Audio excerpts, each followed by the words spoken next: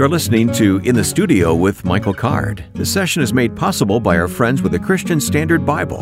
Learn about this new translation and the many ways you can enjoy the CSB. Explore online when you visit csbible.com.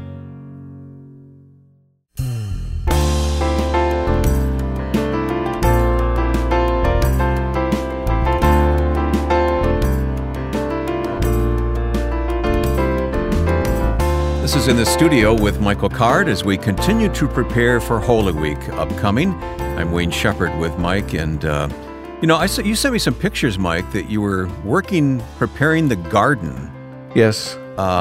If you live where I live in Chicago, you wouldn't be preparing the garden right now. You'd be digging through snow. So we had our snow storm, so-called, in Tennessee. Yeah. If we get an inch half or two, an inch, maybe. Right. If we get an inch, that shuts the whole city down. Not quite like Chicago. Yeah. But the most important thing to talk about right now is the fact that we've got some very special moments coming up in the program today. Coming up in the second half of our hour together, Buddy Green will be here as we reach back into the archives. So that's something to look forward to musically here as we talk with Buddy later. Last week we started replaying your teaching from the Biblical Imagination Conference, which you did in Manchester, New Hampshire a couple years ago.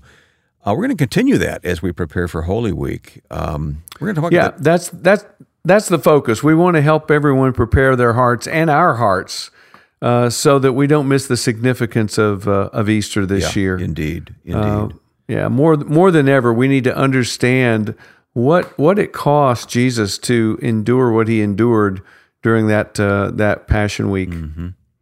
And then let me mention, during Holy Week, we have a very special program, mostly music, but meditations as well, known by the Scars. We're going to be we're going to musically overview, event by event what happened. One of our long play editions, so to speak, with Michael Card. Hey, just before we hear your teaching today and hear a song from you, Michael, I want to mention your book, The Nazarene. We haven't mentioned that a lot recently. 40 devotions on the lyrical life of Jesus. What a great book to read during this season.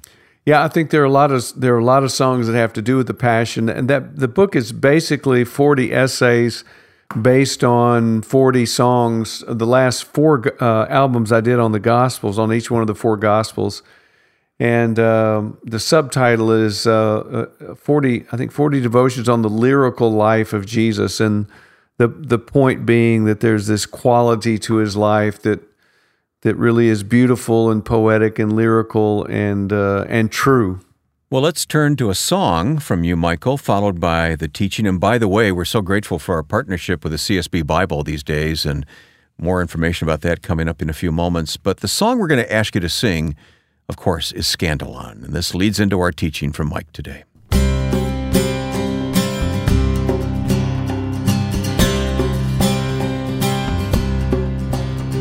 The seers and the prophets had foretold it long ago.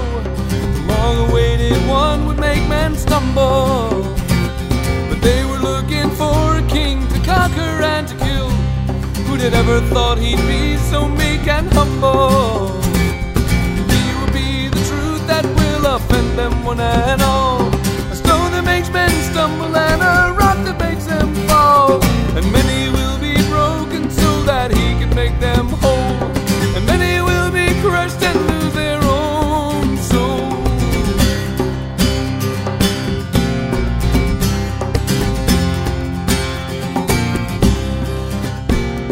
Along the path of life there lies this stubborn Scandalon. All who come this way must be offended. To some he is a barrier, to others he's the way. For all should know the scandal of believing. He will be the truth that will offend them one and all. A stone that makes men stumble and a rock that makes them fall. And many will be broken so that he can make them whole. And many will be crushed and lose their own soul.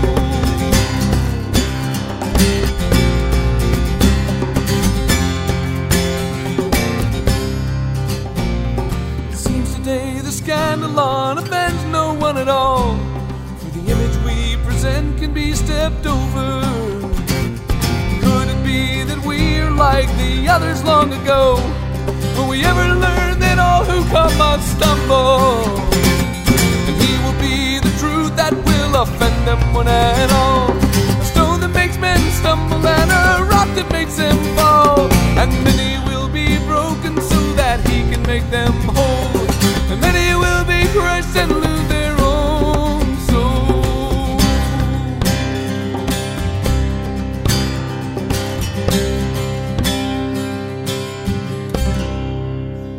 Very simply, there are two trials, a Jewish trial and a Roman trial, and both trials have three parts. The Jewish trial, they take him, they hold him at Annas' house. He's held there.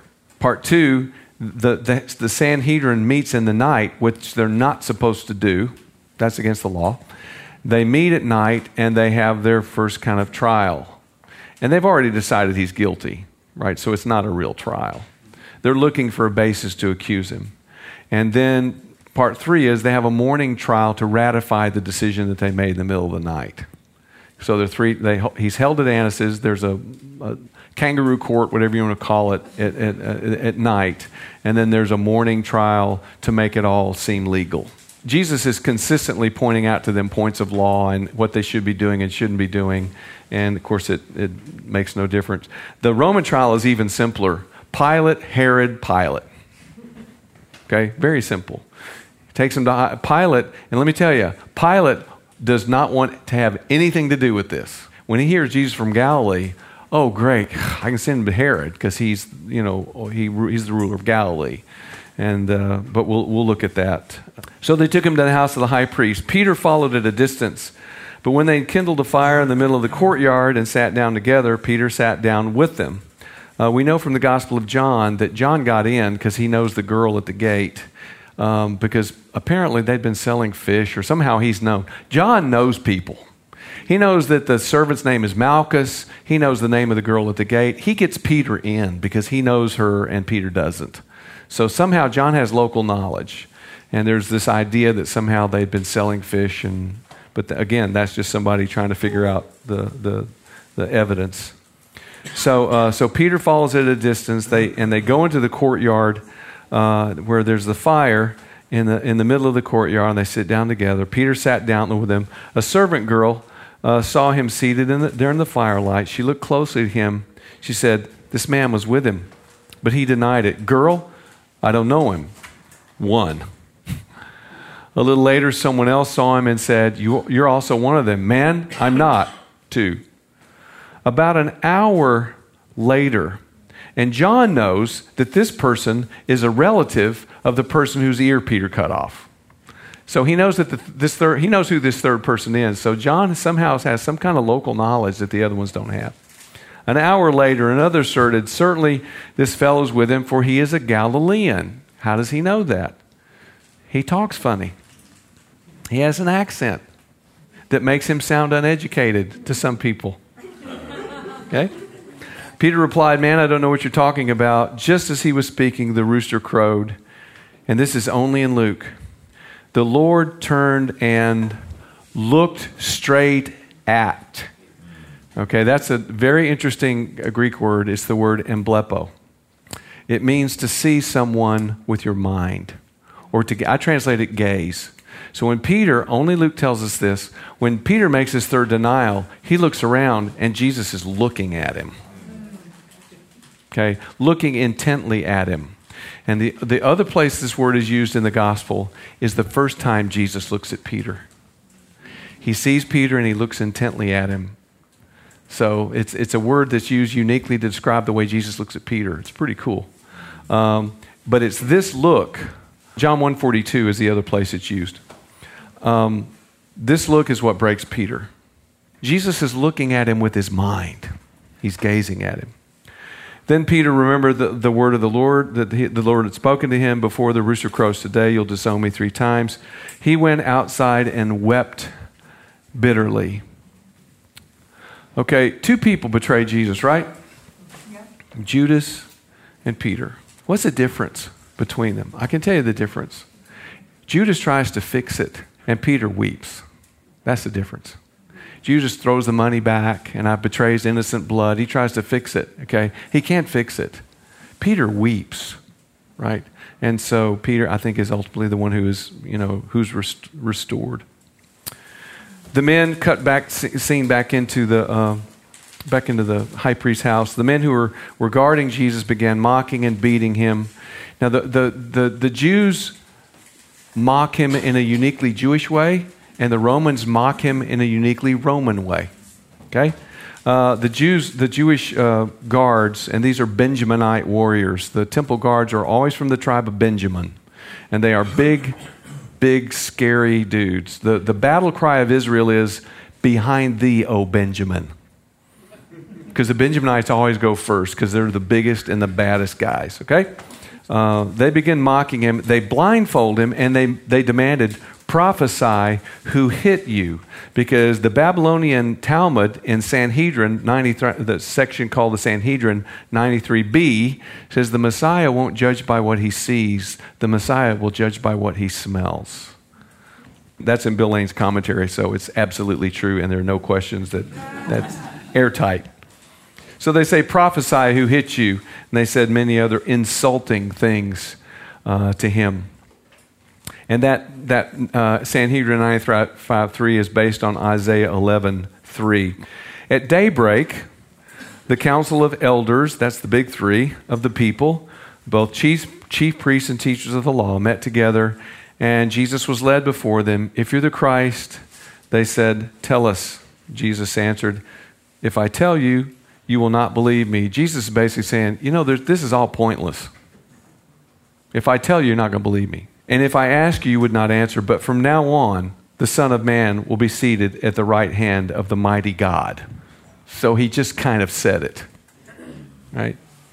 Then they all asked, "Then you're the Son of God?" He replied, "You're right. You're right in saying I am." Then they said, "Why do we need any more testimony?" Because in the other Gospels, we find out that there have been false witnesses.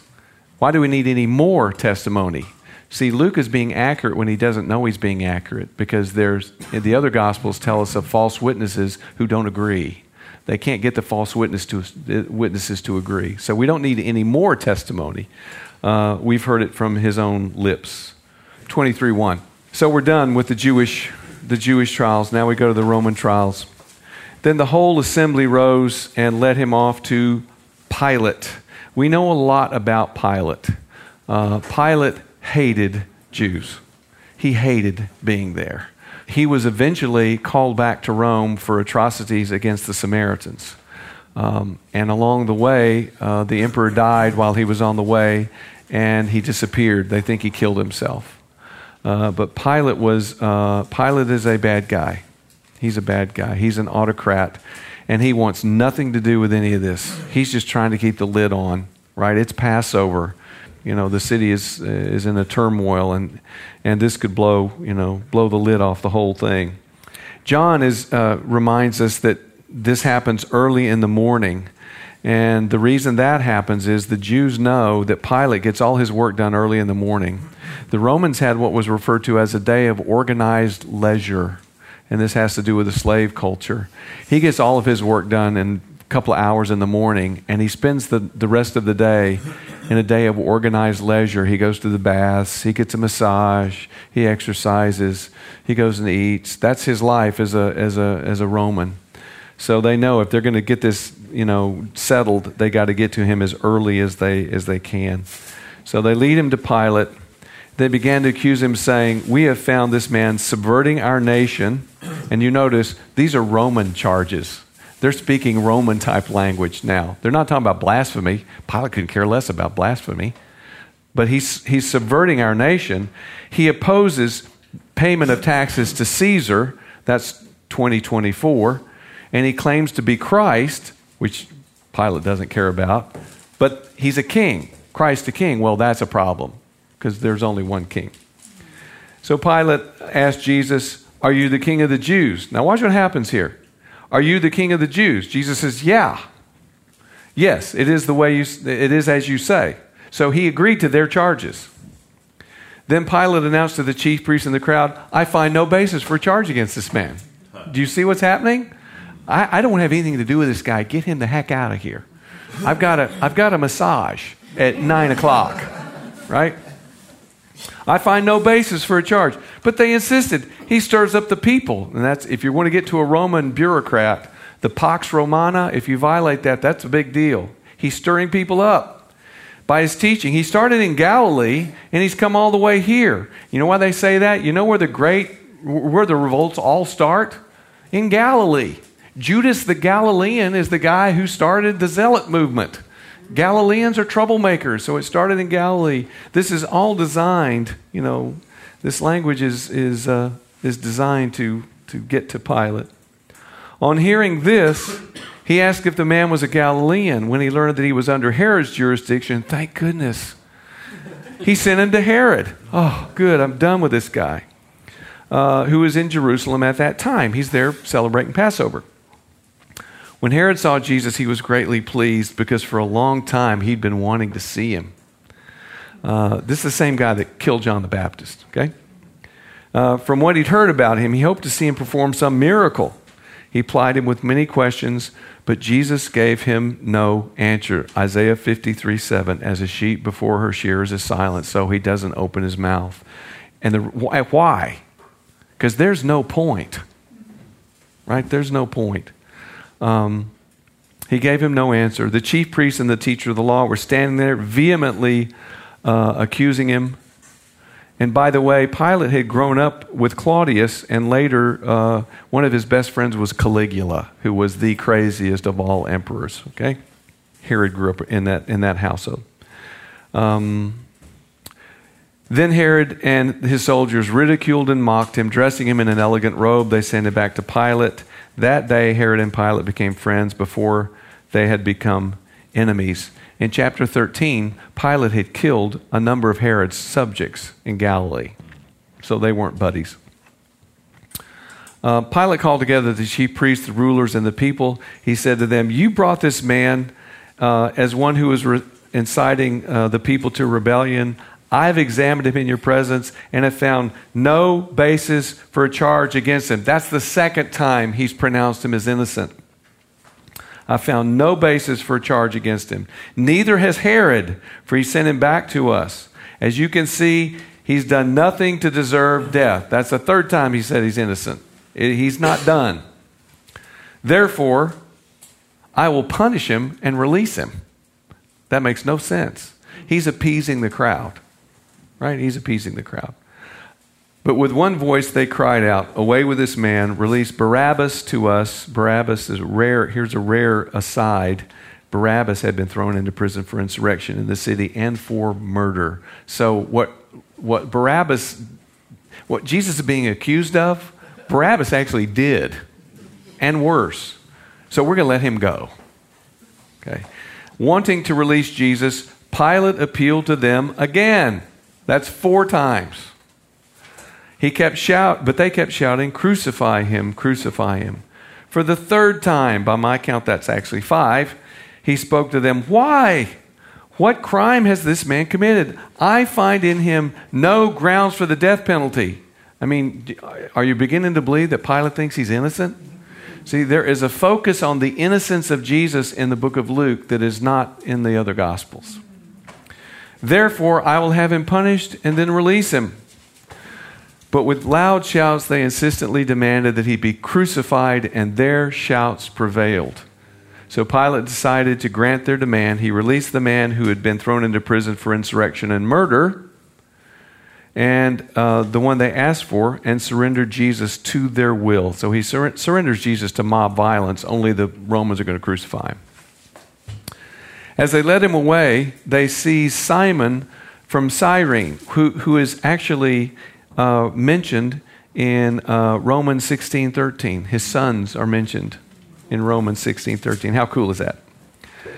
He was on his way in from the country. They put the cross on him and made him carry it behind Jesus. This is called the law of Roman impressment. Any Roman soldier can make you carry a burden for 1 mile. That's in the law. That's a Julian code. So what Jesus says, if someone makes you carry a burden for 1 mile, what does Jesus say? Carry 2 miles. So, yeah. He's referring to this same law that's being enacted here. So, Simon has the privilege of carrying the cross. The cross beam is probably a big cross beam that he's having to carry.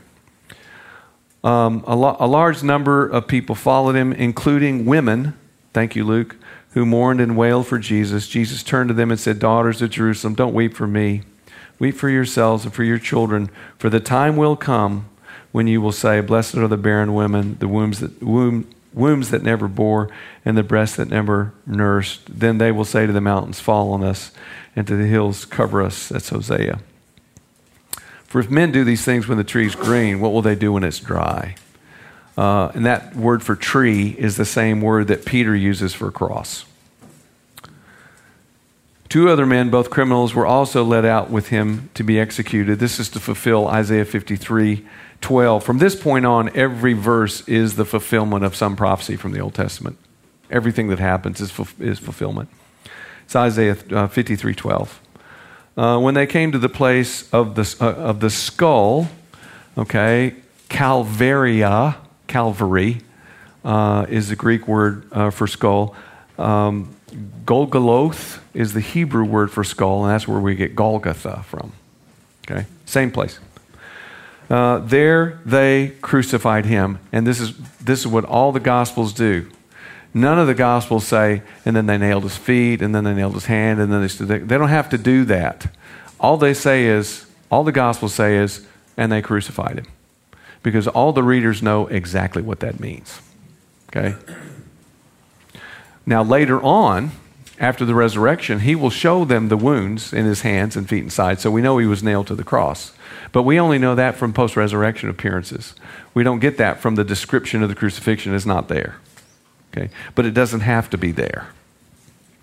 So there they crucified him along with the criminals, one on his right and the other on his left. That's Zechariah 12:10.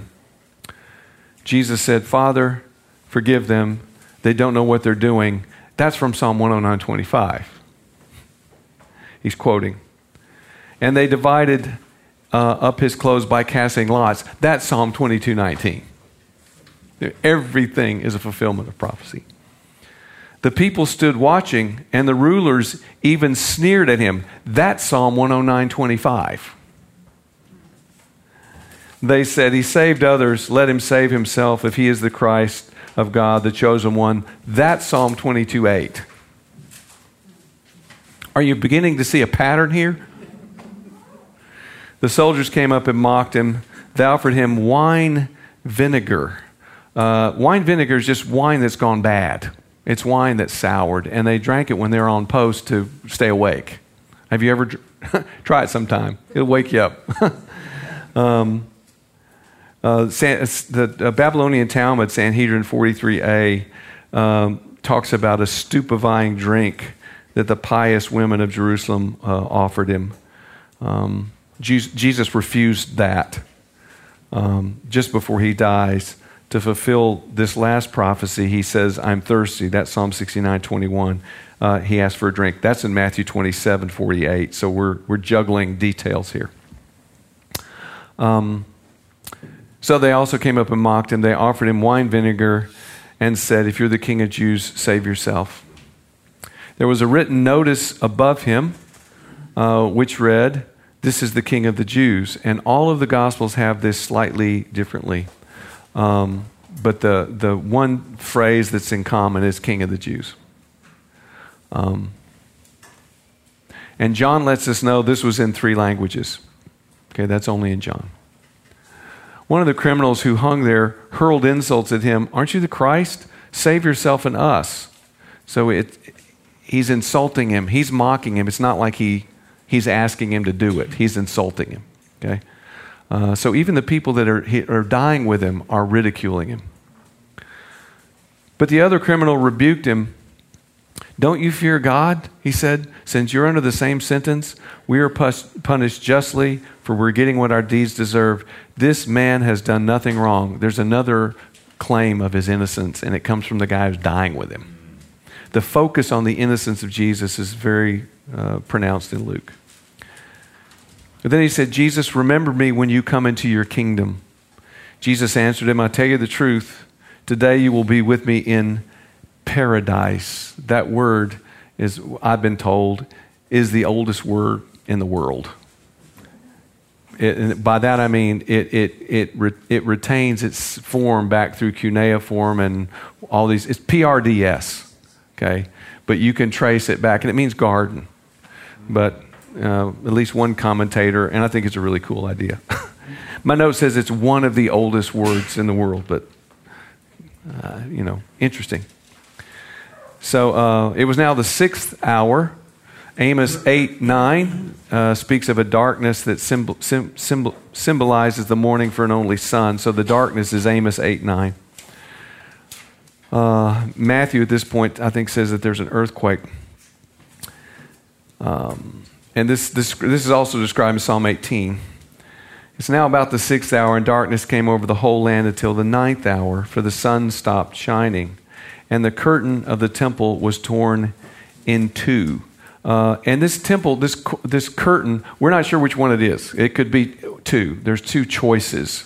There's an outer one, and this curtain is as thick as, it's a handbreadth thick. So it's not like this. It's a cloth that's that thick. And it's either the curtain that everyone can see that's on the outside, or it's a curtain that's in the inner temple that only the priest would be able to see. But the point is, it gets ripped from the top to the bottom. And again, it's a cloth that's woven this thick. So 46, Jesus called out with a loud voice, "Father, into your hands I commit my spirit." That's Psalm 31:5.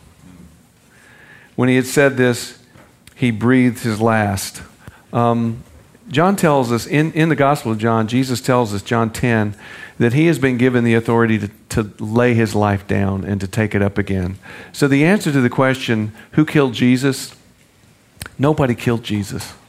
He let go of his life. He voluntarily let go of his life. Okay, so nobody killed. The Romans didn't kill him. The Jews didn't kill him. He let go of his life. Okay? And I think John says when he saw that everything was completed, all of the prophecies had been completed, that's when he let go. He dismisses his spirit, I think John says. He breathed his last. Well, it's been a great session so far, but we need to reset the studio for the second half.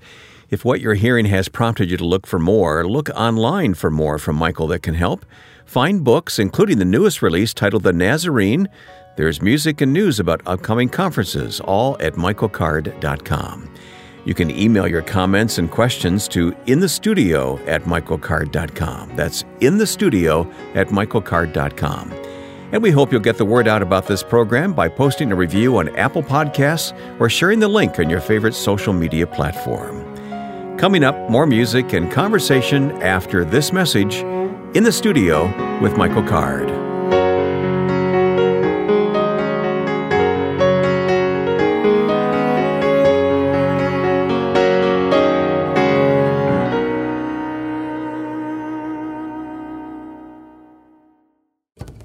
This month's featured CSB resource is the Everyday Study Bible. You know that we value the Bible as the foundation for what we teach on this podcast, and providing helpful ways to explore in the Word on your own is a great way to reinforce this core value in your life. That's why the Everyday Study Bible is a wonderful tool to have in your hands. I hope you'll check out how this Bible could open a door to a life-changing exploration of God's Word. Search for Everyday Study Bible at csbible.com to find out more details. Be sure to apply the 40% discount available on your CSB purchase through Lifeway. Type CARD40 as one word in the promotion code for your 40% discount with Lifeway. Daily study is key to opening a deep, lifelong relationship with God. The Everyday Study Bible could be a practical way to get started. Search for Everyday Study Bible now at csbible.com. Mike, I'm really looking forward to hearing from Buddy Green here in just a moment, joined by Jeff Taylor and some guy named Mike Card, and playing some music for us. But here's a listener reaction. Terry writes, Michael, I want to thank you for sharing with us the gifts and lessons God has given you with the rest of us. I've been familiar with your music and writings for many years, but it's only recently that I found your podcast, and it indeed brings much joy to my journey. Oh, that was nice. Thank you, Terry. Thank you very much. Now, we're going to play an interview we did with Buddy Green, but we're going to mix in some of the music we did with Buddy through the years, along with Jeff Taylor at the piano. Yeah. And you played the banjo on this first song we're going to hear. Yeah, Crying Holy. And you just need to know that Jeff and Buddy are two of the, I mean, they're great guys, but they're two of the best musicians in Nashville. It's hard to keep up with these two guys when you're trying to play along. Oh, come on. Your banjo. Everybody loves it when you play the banjo. I've been in concerts with you, Mike, when people kind of, request you to bring out the banjo. So no sad songs on a banjo. You can't play a sad song on the banjo. That's right. Well, let's get into the conversation with the guys here, beginning with Crying Holy. Michael Card joining Buddy Green and Jeff Taylor. 1, 2, 1, 2.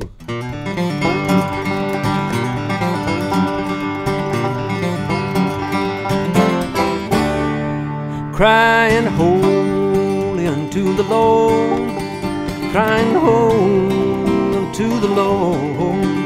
Oh, now if I could, I surely would stand on that rock where Moses stood. Lord, I ain't no stranger now. Lord, I ain't no stranger now. Lord, I've been introduced to the Father and the Son. Lord, I ain't no stranger now, because I'm a crying holy unto the Lord, crying holy unto the Lord. Oh, now if I could, I surely would stand on that rock where Moses stood. Come on, Jeff.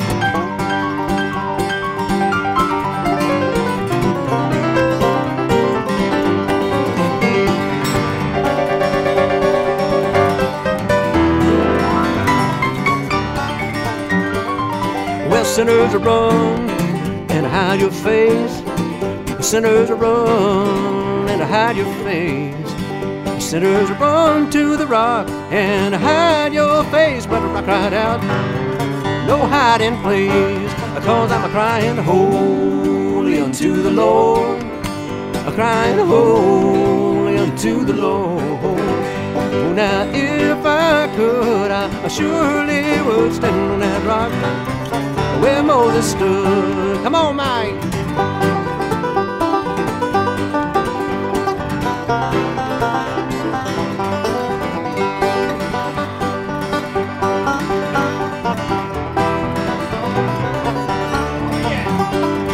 I'm a crying holy unto the Lord. I'm a crying holy unto the Lord. Now if I could, I surely would stand on that rock. Oh, where Moses stood.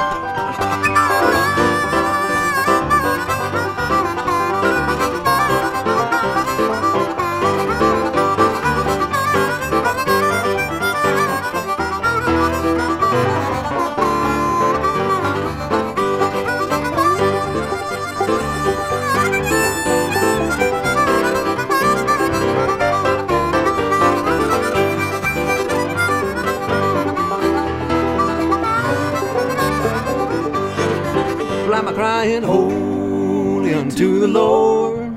I'm a crying holy unto the Lord. Oh, now if I could, I surely would stand on that rock where Moses stood. Oh, I'm a crying holy unto the Lord. I'm a crying holy unto the Lord. Oh, now if I could, well, I surely would stand on that rock where Moses stood. Yeah, well, if I could, I surely would stand on that rock where Moses stood. Oh, where Moses stood.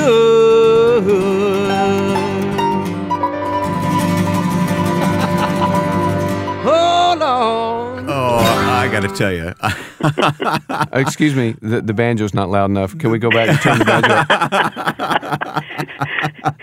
More banjo, more banjo. Oh, it don't matter, just a banjo. That's what Ken Lewis said to us one time in the studio. Mike was trying to tune it. So, Buddy Green, welcome back. Wayne, it is good to be back. And good to see you guys cranking this thing back up again. Well, we'll see how it goes. Well, we knew that if you'd come along and help us, we could make a go of it, buddy. So. Well, I know that there'd been a public cry for this. Yes, I mean, that's right. We're just responding to that. Exactly. Thank you. or is the public crying because of this? It's one of the two. I forget. Yeah. Now, Mike, you don't even remember doing that Crying Holy in the studio with Buddy. Don't. No, I really don't. Like Buddy said a minute ago, I just remember us getting together and yucking it up. But, I mean, I really, and the music that we've listened to just today, this is our first day back in the studio, I can't believe how, I mean, this sounds kind of stuck up, but it really sounds good. I mean, it sounds like a record. Well, we were young then. Yes, okay. And you're still friends today. Absolutely. You and Jeff Taylor was with you that day. That's we heard Jeff on the piano there. That's correct. In fact, I'm going to see Jeff later on this day. Well, really? say hi for us. Yeah. I will. I'll pass that along. Yeah. What a dear brother. So, Buddy, I guess we're all getting old, huh? Yeah, we are. I mean, I'm the oldest, so I guess I can say usually that. Two or three calls a day wanting to know, check on my AARP membership or some sort of insurance that I need. Or well, wait till you get on Medicare. Or grave plots it's... Well, I just can't believe how old people my age are. I know. It's depressing, isn't it? And he had to put his glasses on to read that line off his phone. Yeah, that was on my phone. Thank you. That was a meme. Buddy, catch us up. How's life going for you? Well, life's going good, Wayne. I really can't complain. I still do, but I shouldn't because I'm pretty blessed at this stage of life. I've got 2 daughters raised and out the door. One of them's married and living in California, and with a fine son-in-law. And then my youngest is still living here in town in the Nashville area, and is an artist and a good one. She's a painter, a visual artist. And then Vicki hadn't kicked me out of the house, and got a pretty good bill of health, and so I'm really happy. Every once in a while, the phone rings, and somebody wants me to come ply my trade a little bit. So how about that? And I'm a happy man. Your daughter's the one responsible for the cover art in your latest CD, I understand. Yes, she is. I commissioned her for that. Looking back, she did an outstanding job. She's really more. Her passion is really sort of abstract expressionism. That she, which just kind of looks like, wow, those are interesting colors. What is it? But she's also a great representational artist. Yeah, she captured you very nicely. I thought so too. So I'd seen her do something along those lines with. She's a good pen and ink artist, and so I said, why don't you try to render your dad and make him look as ancient as he is, and put a little watercolor on it, and I just love the result. So daughters are good at doing that. Mine teases me too. So well, I have a son who's a painter. I keep trying to get him to do that, and he won't do it for me. So. Don't take it personally, Mike. Well, I think it's for free. I'm thinking maybe if there's some cash involved, he'd be more interested. Well, that's what I had to do. I had to actually say, there's money in this, so deliver. And she did. It's amazing how that will bring results. Yeah, it really is. It's a great cover. Thank you. Yeah. Buddy, we wanted you back to catch up with you and your life and what God's doing in your life. And our topic is just generally creativity. I mean, you got the two of you guys here. I'd just like to hear the two of you talk about creativity at this stage of life. Gosh, well, we hadn't talked in a while. We've been trying to get together for like about 2 months, Michael. And I must say, your travels and mine and all, it's been hard. You're the faithful one who emails and texts and says, "Hey, let's do coffee," and I won't be there, and then I'll get home and occasionally I'll be the one that tries to initiate, but then you're always gone, so. It really is hard. So I guess that's a good thing. At least we're still working enough. Glad we could bring you together. Yes, it's hard to get. Yeah, so we have to do this. We have to get together this way. Well, let me tell my Buddy Green testimony. Buddy's the guy who, I don't know how many years ago it was, several years ago, where I got to a really low place and I quit. I mean, I wasn't going to do it anymore. And Buddy, who's elder in our church and very pastoral and has that kind of a heart, he shows up at my front door with his little suitcase full of harmonicas and his little notebook under his arm. And I look at him and I go, "What are you doing here?" He said, "I'm here to teach you how to love music again." Oh. And we sat and played hymns and stuff. You remember that, Buddy? Yeah, we had a great time. And it really. I remember Susan was there, and we just sat around your living room. Yep. I thought, man, this place is perfect for some home picking. Let's do it. Yep. So, And it served the purpose too. I kind of got back up on my feet again and did it. So I don't know if I'd still be playing if it wasn't for Buddy Green. I don't know about that. I think Jeff and I had been kind of digging you about this for some time, because we just knew you were a great musician and you weren't working your muscle like you should. And so I have to maybe give a lot of this credit to Jeff Taylor. I met Jeff about 12, 15 years ago. And he's Jeff, he's the kind of guy that loves to play. And he kind of lit the fire in me, and we were having such a good time playing, and you getting to know him and all. And then, but your reluctance to really kind of jump in there with us, we thought, we can't let this guy sit on his hands any longer. So, and we did a Christmas tour together, and that was fun. We need to do something like that again. Well, that's great. That was great fun. Yeah. Well, and now Maggie, my daughter, she wants a hoot nanny at the house kind of thing. She wanted it for her birthday, which we just missed. Kind of a big memorial where everybody came together and honored her for her birthday with music, but we can still do it. She won't let you forget. No. Yeah, I'd say we're about due for another gathering out there. Yeah. Oh, man. Yeah. Hey, I hope I get an invitation. Yeah, let's do that. I'll come down from Chicago any day to hear that. Well, you got the perfect house for it, I think. Well, and we're selling it, so we're not going to be there much longer. So you've been saying that for years. Well, but we're actually really selling it now. We redid the floors and all that kind of stuff, and actually have people looking at it now. So. Oh, okay. Yeah. All right. Well, then let's definitely get together and have one more picking party. And you have a spare room at your house, right? Don't you have a spare room? It depends on who I'm talking to. With the bathroom? Like with its own bathroom, I mean, But, listen, I think this room in the man cave, I'll find a spot for you down here now. Susan can stay upstairs with the civilized. Oh, okay. Upstairs, downstairs. I get that, yeah. Hey, buddy, tell us about your latest, looking back, the musical CD that you sent to me so kindly. Thank you. Well, thank you. Yeah, it is what it says. I mean, it's a bit of a retrospective on my recording career and really my sort of musical and spiritual formation of the last, however long I've been doing this, which is really 50 plus years now. I picked up a ukulele when I was 10 years old, and within a few months had found an audience. And it was at the local drugstore soda fountain, and so there were drugs involved in the beginning of your ministry. Yes, even at that early age. I'm just trying to make it more interesting. He liked it. He's responsible because I sauntered in one day and with my ukulele under my arm, just very nonchalantly, and just hoping somebody would say, "Well, can you play that thing?" And of course they did. And before they could get away, I started playing "I Want to Hold Your Hand" or something like that. And before long, everybody in the drugstore was back there, and I had my audience. And when the song was over, Dr. Dorsey, the druggist, looked over from his position up there and said, "Buy that boy a milkshake." Oh. And the rest is history. You put two and two together. I can get free food if I do You're this. still playing for milkshakes, huh? Yeah. That's right. Yeah, it hadn't improved much since then. Come full circle. Yeah. But it really, by my 20s, I was trying to really make a career of this in earnest, but also I was also far from the church, and I was just making one bad choice after another, and the wheels were falling off, and it was a real formative time for me, searching time, that eventually led to me coming back into the fold, and so a lot of these songs were from that period, or several of them anyway, were songs that I had never recorded, but they were, they were just, they were songs that spoke to those formative places. There was a song on there called "Jesus Gonna Make It All Right," and I just remember singing that song. Sonny Terry and Brownie McGee performed it way back in the 70s. Mm-hmm.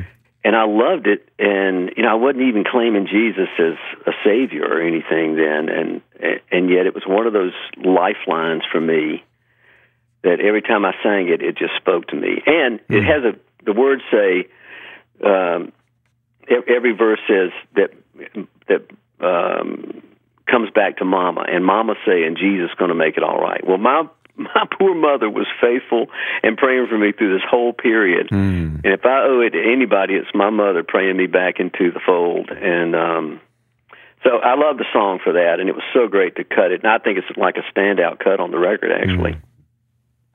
So it's just songs like that. Some of my early recordings, songs that I recorded 25, 30 years ago, I dusted off, and I felt like they needed an updated arrangement. They still were pertinent. Some of them had sort of a new application because of where I am now in life.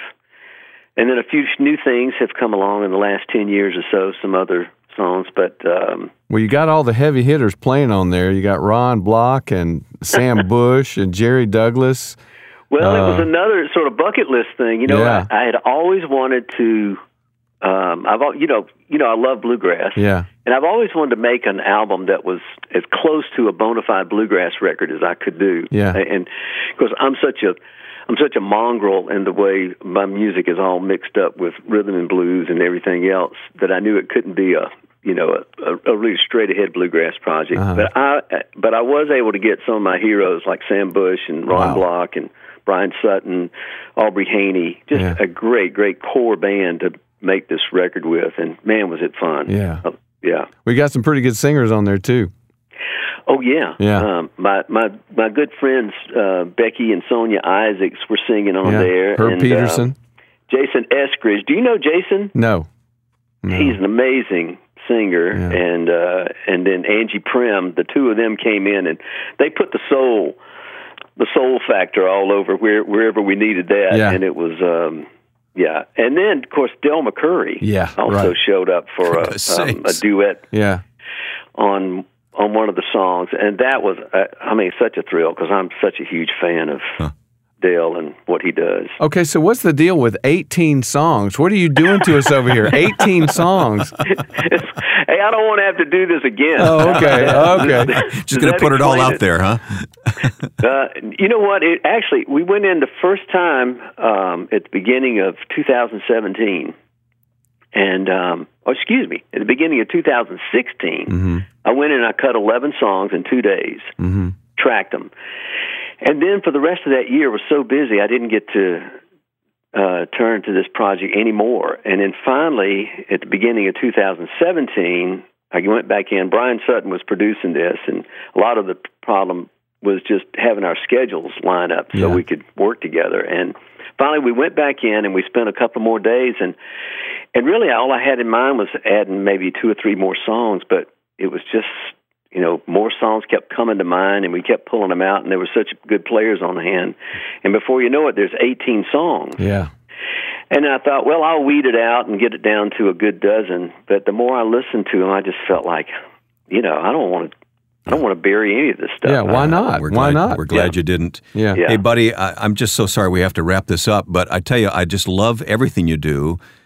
Thank you, Wayne. Especially the hymns, too. I mean, you really take us back to the hymns in such a meaningful way, and that's what, Mike, how I'd like us to end this time with Buddy here today. Let's go back to that recording you did in the studio for us back in the day, Buddy. It's called Shall We Gather at the River. Buddy Green. Mike, you're on guitar, and you sing along with Buddy on this, and Jeff Taylor on the piano and accordion and singing as well. So, Buddy, great to talk with you. God bless you, man. You too, Wayne. Great being with y'all today. Thanks.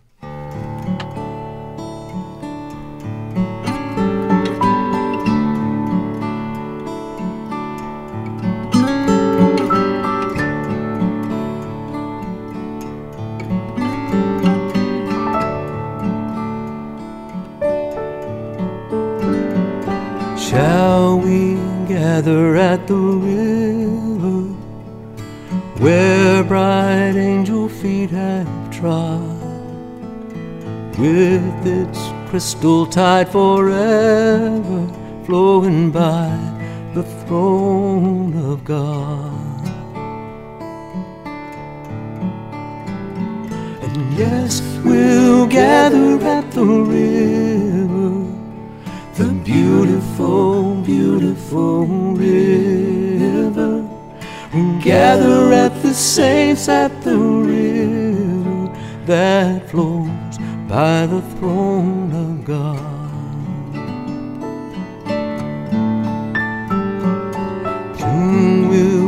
the shining river, and soon our pilgrimage will cease, and soon our happy hearts will quiver with the melody of peace.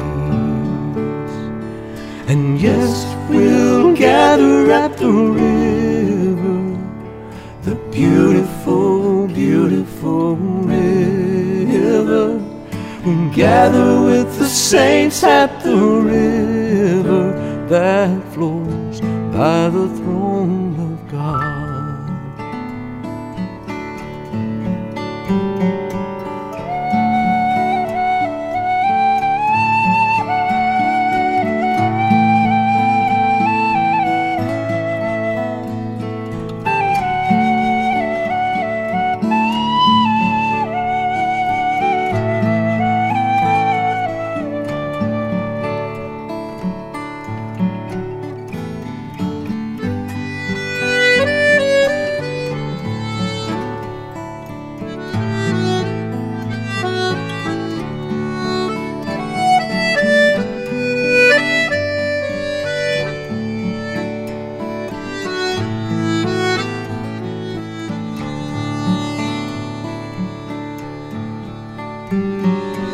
On the margin of the river, washing up its silver spray, we will walk and worship ever all the happy golden day. And yes, we'll gather at the river, the beautiful, beautiful river. We'll gather with the saints at the river that flows by the throne of God. Oh, and yes, we'll gather at the river, the beautiful, beautiful river. Gather with the saints at the river that flows by the throne of God, that flows by the throne of God, that flows by the throne of God.